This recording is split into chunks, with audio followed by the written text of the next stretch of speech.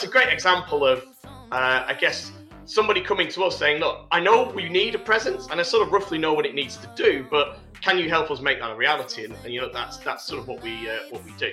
On today's show, we're talking to Mike Rhodes, the founder and CEO of Consult My App. With so many apps downloaded to your phone, how do we make sure that people continue to use the app after it's been installed and perhaps forgotten about? This is Tech Talks, your twice weekly technology podcast with myself, David Savage, powered by the Harvey Nash Group, where we talk to leaders from across the industry and bring you some technology news.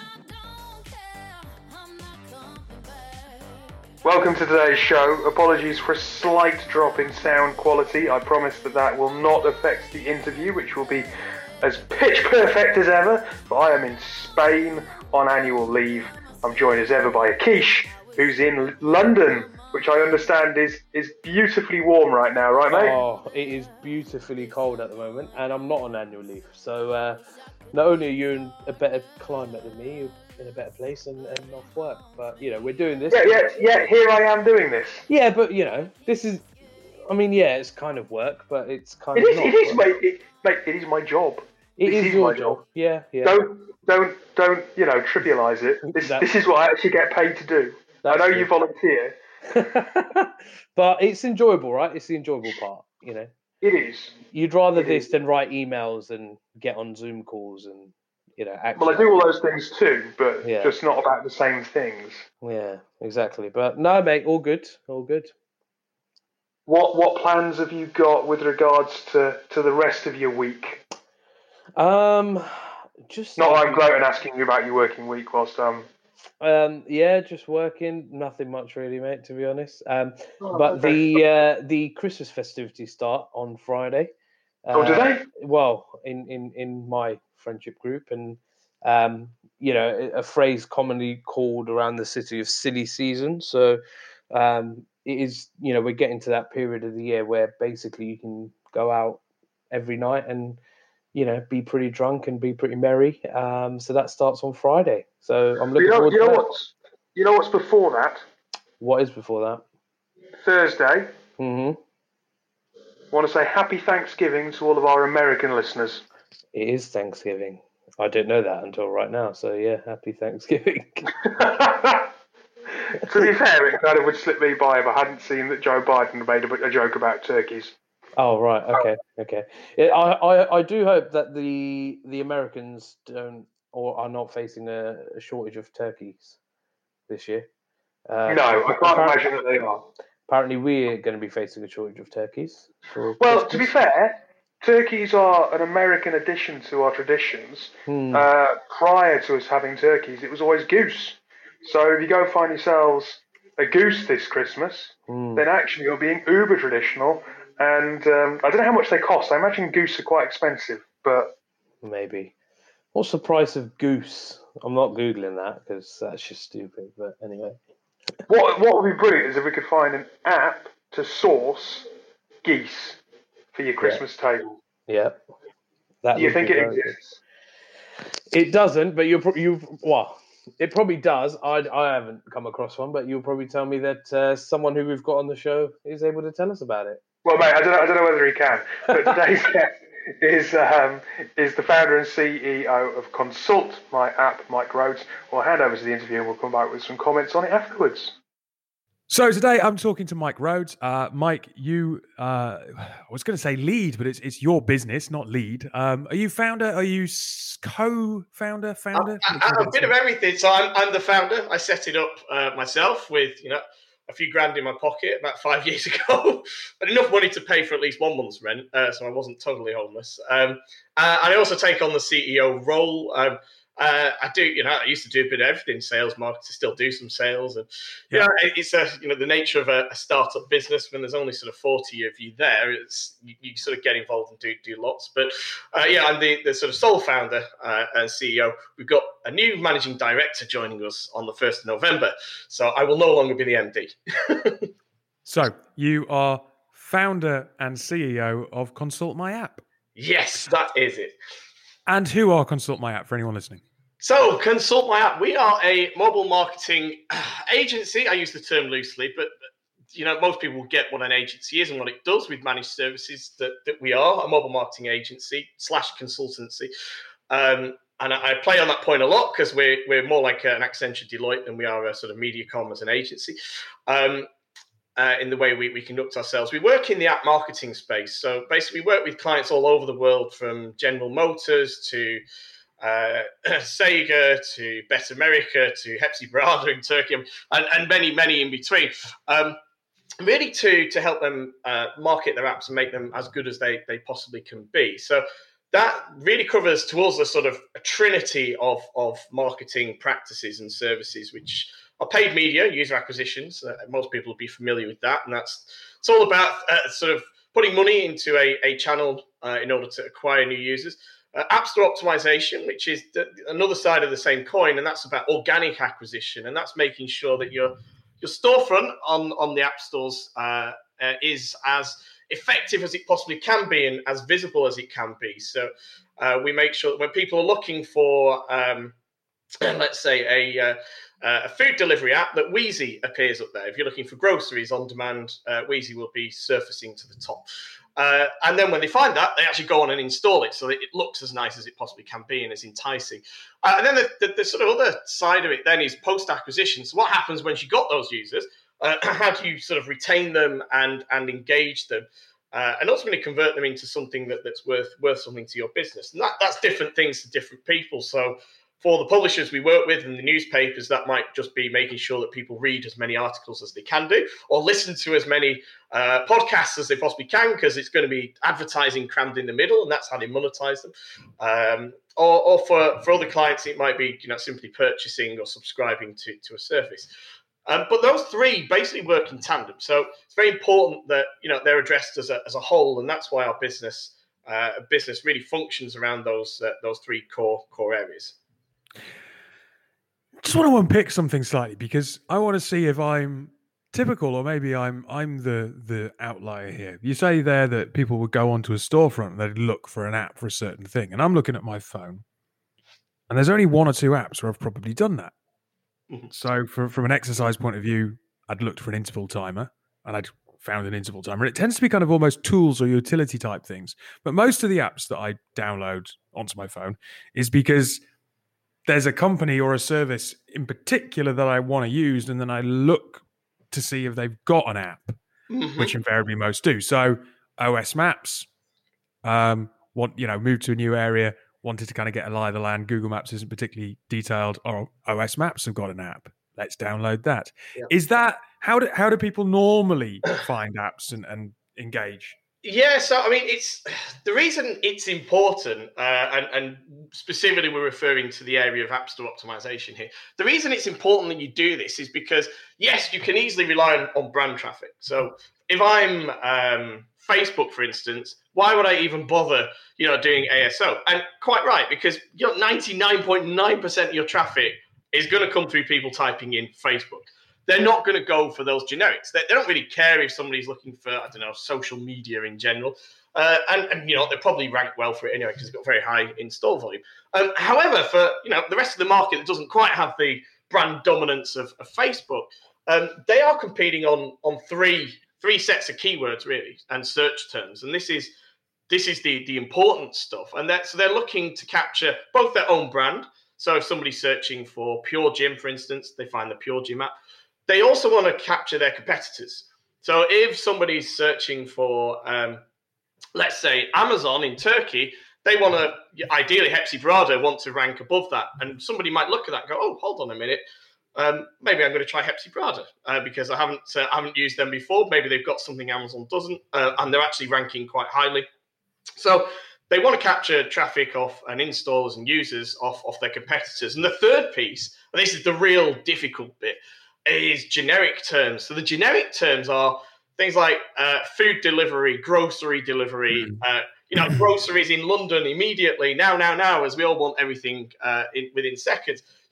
Those terms, there's actually a massive number of people, would you believe, that aren't searching for just brands. They will just open the app up and say, I'm looking for maybe a zombie game, or I'm looking for, like I said, grocery delivery, or I'm looking for a gambling app or something to play fantasy football on. And they might not have a specific brand in mind. And then when they go in there, it's all about making sure that you're front of mind. So when they search for fantasy football app, actually what you get at the top is something like Super Draft rather than DraftKings. So in the US, is obviously an example. But those generic terms are really an art form in order to sort of rank very well for, because ultimately everybody in the world, apart from those super large brands, is trying to capture that sort of high intent traffic. Now, I read somewhere that the stats were something like most people download an app and they open it once, and there's an alarmingly high amount of apps that you then never open ever again. And you were talking about keeping someone engaged and that post-acquisition piece. What are the challenges? Why is it that so many people kind of download apps and then just don't open them again? Well, I think a lot of it is people forget. I mean, you'll find that people might need an app, to write a shopping list on. Just for argument's sake, let's keep it simple. So I know I need to write a shopping list. they download it, they write the shopping list, they go off to Sainsbury's or Tesco or Waitrose if you're in an affluent area, and they go and buy the stuff, and then that has served its purpose and it's done, and maybe you don't go shopping for a couple of weeks and you sort of forget about it, and that's it. So that's the challenge there, is making sure people don't forget about it. So you've got to keep it front of mind. I'll give you a good example of O2 Priority, one of our clients. Priority is one of those things that you're going to use once to find a ticket. And I was like, I'm going to see if they have an offer on a free coffee today. So it's got a utility at that moment, but then you might not use it if you're not careful, you might not use it for 6 months or 12 months. You might even just forget you've got it on your phone. So really, it's about making sure it's front of mind. And it's not even the marketing strategy there from an ASO point of view isn't to get people to install it, because, the Priority app is downloaded millions of times. I mean, it's on so many phones you wouldn't believe, but so many of those people have forgotten about it. So what we do is we then make sure when someone's looking for, offers or discount tickets, that O2 Priority appears in front of them. Like, hold on, yeah, I've got that app on my phone. And that's the key to remarketing and actually keeping those users retained within your app and not letting them forget about it. So you're totally right that loads of people, download an app and then that's the end of it. But if you get your marketing strategy right, actually you should be able to keep those people, because you worked hard enough to get them to install the thing in the first place. It's almost a scandal to sort of let those users churn after session one. And there are lots of things that we do as a team to help our clients in that. So this might be a bit of a naive question, but is the way that people kind of think and think about their apps, build their apps, what they put on their apps changing? Because I suppose there was this rush to kind of just get apps out there, and there was mobile web apps, and then they were just kind of an extension of what you kind of got online. But increasingly, I'll be very transparent here. There's an app for charity called Primary Sclerosing Cholangitis PSC Support that I know about because I have it, which is not hidden. And they were up for some awards recently. And their app is slightly different. Like, you've obviously got the website that's got all the information. The app also has a bunch of information, but I think you can kind of like store virtual cards in there to show to doctors and bits and pieces. So it's actually got practical purpose that is almost like right, if I'm in hospital and I need some help, I can show you this, and this explains what the situation is. Are people beginning to think about apps differently from traditional uses of web? Yeah, definitely. I mean, you've got the mobile first people, like the people that were only ever in the mobile world, like Candy Crush. Another one of our clients, King.com. So not to name drop them all here, but just very good examples. But those guys built a product that was built for mobile. It was very, very good at what it did, and it engaged people and utilized all of the technologies, and still does, that are available to it on the various operating systems, whether it's sort of Kindle or Android or iOS. And those products have always been mobile first and are very slick. They're built really only to exist on the mobile world. Then you've got all of those companies that sort of might even be traditional bricks and mortar, and that have added sort of digital, which to them was web, that then wanted to get in on the game. Like you said, they sort of thought, well, the easy way is to release a wrapper app. So it's just basically wraps the website, and away you go, and you put it in the store. The problem with that is the experience is not so slick. And as users have got more and more savvy over the last I'd say the last probably 3 or 4 years, really, people are expecting a lot more from it. They do not want to go in and have this laggy web interface inside an app. They're expecting a lot more from it. And that has, a knock-on effect in terms of that retention. And ultimately, it ends up with a lot of people spending a lot of money on acquisition that just goes to waste because it's a poor experience. And in fact, Apple, if we go to the gaming sector, and by this I mean real money gambling, went so far as to actually ban these apps about a year ago from their store in that market because they said, hold on a minute, you're releasing these apps that are essentially, they've got web content in them, and we're approving them, but then you could just effectively change what you like because you can put anything inside that web browser window that you've got inside the app. Therefore, that is no longer compliant. And that whole sector spent months and months, and we worked with a lot of those guys, months and months, rebuilding their apps to make them fully native because no longer could you have that web experience in there. And Apple, I am certain, is going to start rolling that out into other sectors. I think we saw them test the water with the gambling sector, but I'm pretty certain they're going to start applying that policy. Although it technically covers all sectors at the moment, they've only applied it in one. I think they're going to start applying it very soon to the other sectors. So if you've got a web wrapper app, probably now is the time to start looking at it before you get kicked out of the store. Or at the very least, you're not going to be able to update it. So yeah, it's actually a very, very valid point. So look, just very kind of broadly speaking then, if someone is sitting there and they do want to have an app and maybe they're not traditionally mobile first and they're a bit more bricks and mortar, what kind of stuff do clients come to you first off? What kind of questions do they have?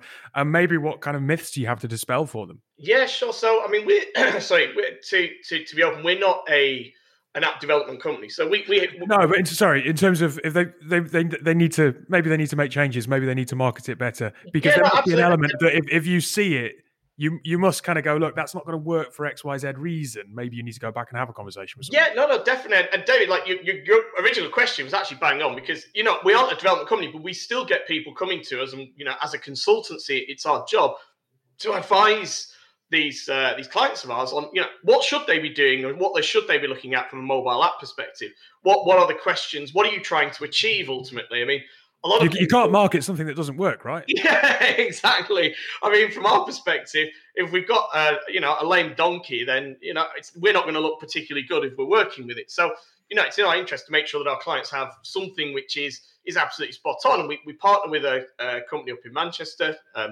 Drop the name, it's Degree 53, but they build lots of apps for different people. And, we've got a really good partnership with them where we sort of, collect the brief. We did it recently for the Church of Sweden, actually. So I'll move away the other end of the scale, away from gambling to religious apps. So the Church of Sweden, just to jump in, a couple of years ago, I was at Web Summit, and I have to say that I cynically found it hilarious that there was basically a Pope app that allowed you to pray. I was like, surely this is the opposite of what all of that is. Anyway, never mind. Sorry. Hey, big business for those sorts of apps. So yeah, with the Church of Sweden, we basically helped the church to understand, what were they trying to do? They're trying to engage their congregations better, particularly in lockdown, because people couldn't physically attend the churches. We developed this wonderful app, which is now starting to get deployed, globally for the church. And we gave it to them, and then we took it back and started to market it, to find the right people to use it, and ultimately go on and sort of conduct worship through the app. And that's a great example of, I guess, somebody coming to us saying, look, I know we need a presence, and I sort of roughly know what it needs to do, but can you help us make that a reality? And that's sort of what we do. So you mentioned at the top of the interview that you started this business with about $5,000 in your pocket, enough to pay rent. Yeah, just about. So it was a long time ago. So it's about 5 years ago. I've been working, historically, my background is data analytics. I'm a computer science grad, so I love everything techie and data and geeky. But I moved into the app world about 8-9 years ago now, maybe 8 years ago. I got a call from a friend who I used to work with at a company called Experian. He said, I'm going completely out here. I've been asked to set up the European office for a mobile software vendor that sort of dealt in mobile marketing. you want to come and join me? And I said, yeah, why not? So I sort of came along as his professional services, technical support, general dog's body person to help him set that office up. And, we grew it out. And then I joined another company, restructured their EMEA services team and consultancy team. And, I did that for about 6 or 7 months. And at that point, I sort of realized, there's a market here for actually this knowledge, not belonging to a specific software vendor like I was doing it, but actually just in general being an agnostic company. And that's really where Consult My App was sort of born. So I think we're 4 years, 11 months and a few days old. So we're not quite at the 5-year mark. We're not far off though. And yeah, so basically I sort of took the leap of faith into running CMA. And, it started off really it was almost me as a contractor. CMA for the first 18 months was just Mike Rhodes, basically, running it. And, but bit by bit, after a lot of legwork and, just doing a good job and establishing, at least me in the industry, that I actually started to be able to take people on. And, we're now sort of 40 odd people. We're recruiting, still ongoing. So I suspect we'll be twice that size by the end of next year. But it's been a long journey. But we haven't had any funding, which has made it challenging, but also quite satisfying. There is there's two models to building a business, right? There's here's a startup, maybe they go through an incubator, but they go through seed round, ABC, and acquiring users, etc. And that very kind of, that's a startup model. And then there's the model you just described, which is I'm a consultant and the building just happens organically. And maybe it's slower and maybe you're not kind of thinking this could be a unicorn and we're going to raise X. Not to say that the business can't get massive over time, but it's not the kind of the path that you've gone for from day one. People are probably more drawn to the traditional startup model because it's kind of Hollywood and it's glam and it's got that kind of that shtick about it, right? If you're trying to give someone an advice, if they've got a problem that they're trying to solve, and you're saying, right, sit down, have a think about how to build your business, why would you advocate the route that you've gone down? I think it is, it's more boring. It's not as sexy as taking 20 million and sort of getting some lovely offices and recruiting 100 people overnight and then not knowing what to do with them. And I've seen. The thing is, we work with a lot of we're in the app world, so we see startups left, right, and centre, and we're immersed in that world. So I've seen it happen plenty of times, but I've also seen good examples of where it's actually worked. But I would advocate doing it this way, just because it's like I said, it's not sexy, but it's slow and steady. And what I would say is we've built a very stable business off the back of it, because I haven't ever been able to run at a loss. So we've always been, having to make money in the business. So I've never been at a position where I can just go and throw, 100 grand at some marketing budget, marketing spend and hope that it does something. And if it doesn't, well, it's not my 100,000. If I did that, and that's 100 grand out of my own pocket. So, I make sure it really focuses your mind on putting the pounds and the dollars in US parlance, where they're actually going to have an effect. And I think in that sense, I built a very efficient and slick machine through necessity, because, if I didn't do it that way, quite simply, given we fund ourselves, the company would have gone out of business. So I think it focuses the mind, and it ensures, it gives you a sort of almost a guarantee that whatever business you've got out of it, if it's still going in 5 years, is going to be healthy and robust. And obviously exhibiting sort of significant growth.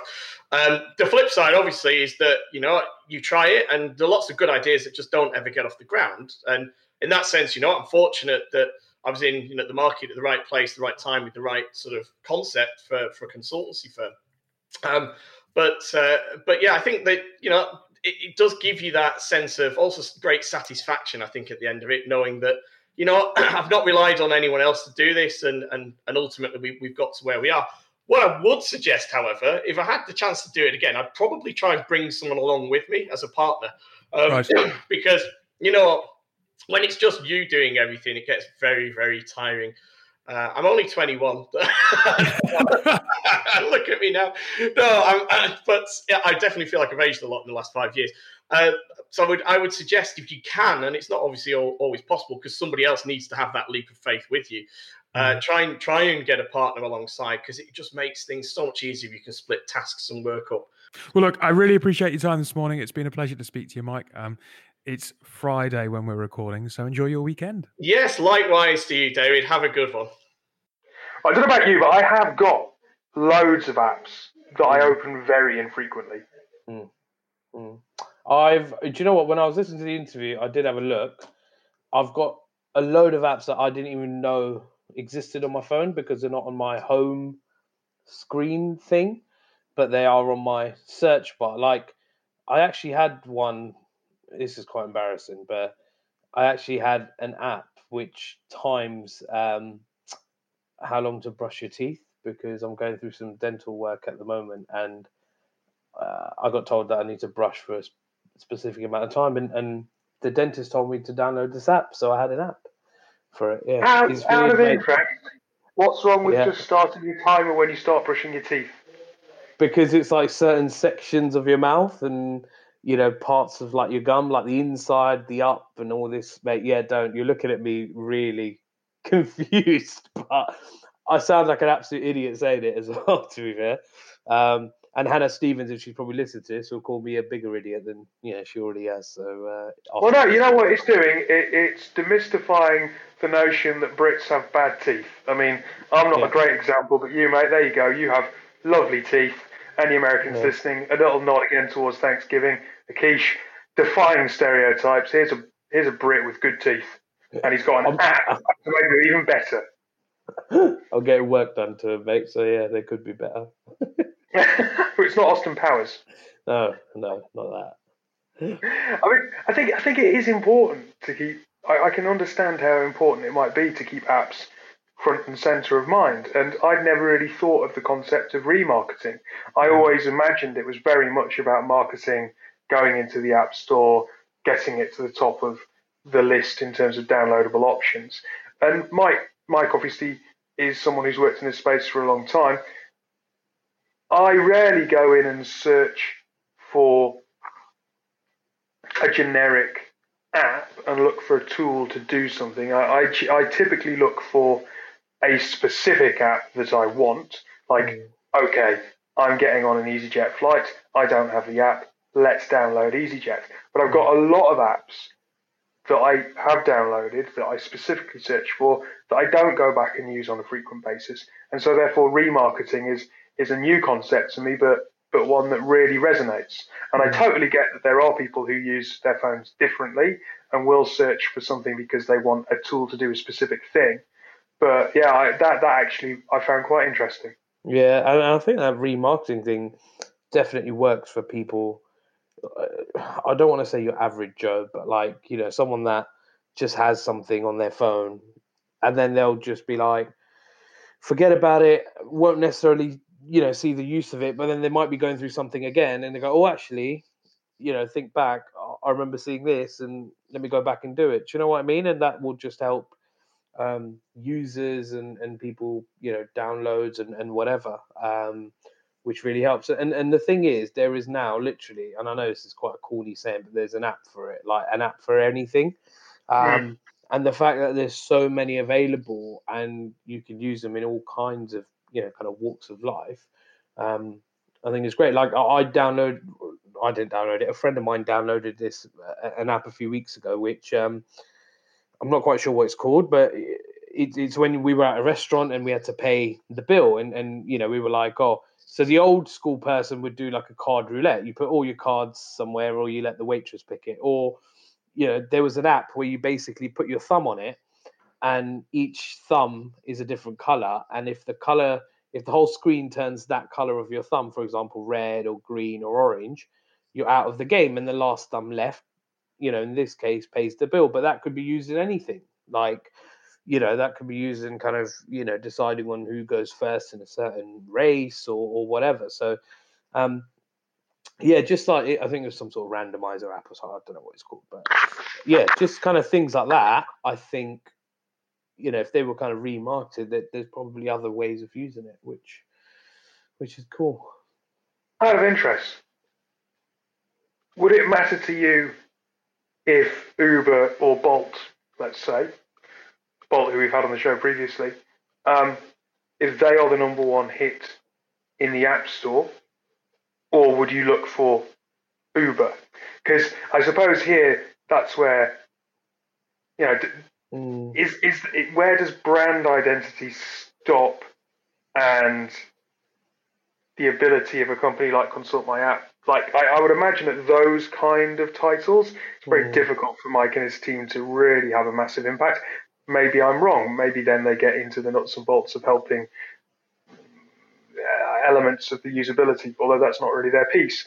But what, do you think that the ranking in the store matters when it's a brand like that, or are those brands kind of a little bit above marketing and remarketing, and some of them have just become ubiquitous? Yeah, I think some of those. I mean, you talk about Uber and even Bolt. To be honest, they're very much household names now. So I think if they were number one, they're number one, for a reason, and users across the world and that sort of thing. For me personally, I can fluctuate between either knowing if I get into an app store and I need to, get a cab or whatever, knowing, Uber do this. So for me, I'll just click on what I know and who I think can be trusted. But then if I have a bit of time or whatever, or, I might just search for other ones and kind of see and, do a bit of research, like a 2-minute Google or watch a 3-minute YouTube video. And I'm like, yeah, cool. You sound good. And I'll, kind of get it. So yeah, it's a tricky one, but I think where Consult My App probably come in is they are probably, because they're providing that expertise and the delivery into the optimization, I think they call it App Store optimization, I think.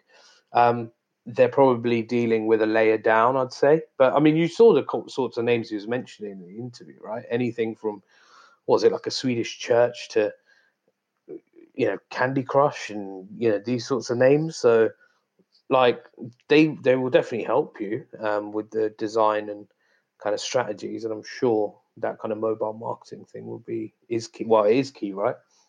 It's how people connect.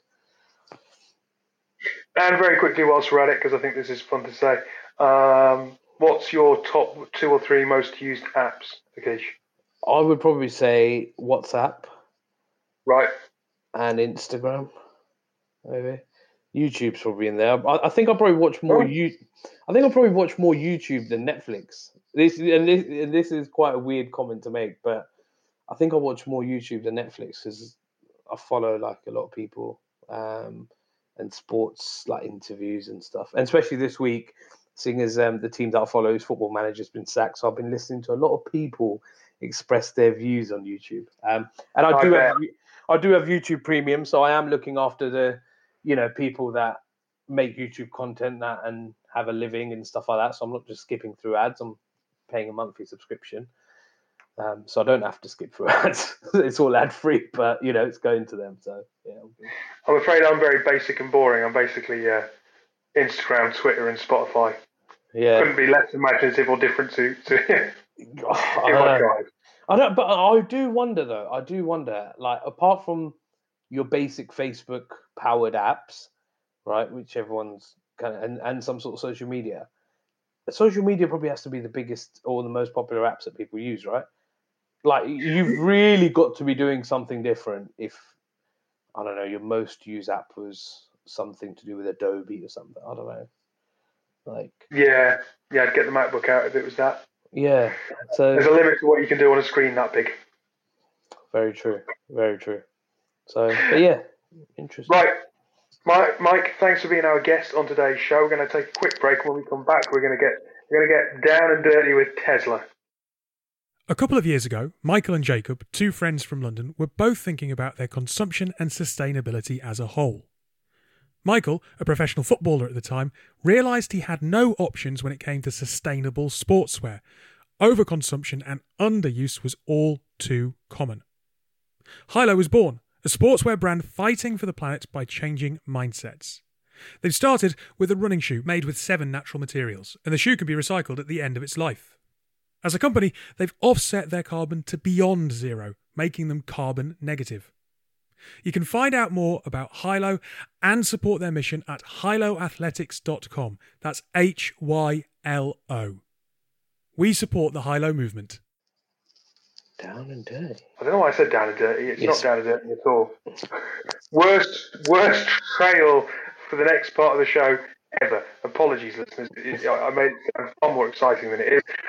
No, but Tesla users, there was an outage with the app which locked hundreds of Tesla drivers out of their cars over the weekend. I did read this, and I, if I'm honest, right, I think it's terrible, and I feel really sorry for those people.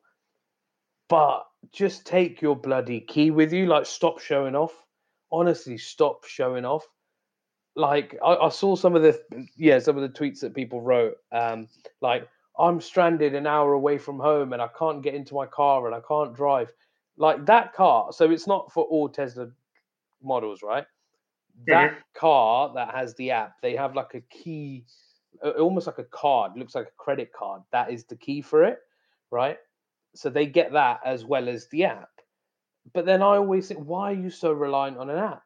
Like, just take your bloody key with you, put it in your wallet or something. But yeah, but then as soon as I said that, I've just realized that sometimes I don't even take my wallet out with me for days and I just use Apple Pay on my phone. And if something was to happen to that, then, it's... Yeah. No, I think that's a fair kind of link. So here it was the Model 3, right, that went down. And there is a key, isn't there? Yeah. So you do have the option of kind of having your key with you. And fine, if the app works, then brilliant. It's a similar thing. I've got Monzo on my phone. I will quite often go down to the shops with just my phone. But then if for whatever reason that doesn't work, if I haven't got my wallet on me, I'm stuck. Yeah. And so you can't, we both have, high usage of technology and are, I would say, probably early adopters. But there is a risk that if you just rely on it at the minute, that does sometimes leave you in a slightly vulnerable position. Yeah, it's happened to me before. Have you ever gone to the shops and got a whole basket of things and they go, "Oh, sorry, your contactless isn't working. Can you put your card in?" Because the manual part's working, but your contactless isn't, and you're like, "Oh, well, I haven't got my card on me," and then they kind of look at you like, "Well, how are you expecting to pay?" It's like, "Oh, no, I've got phone.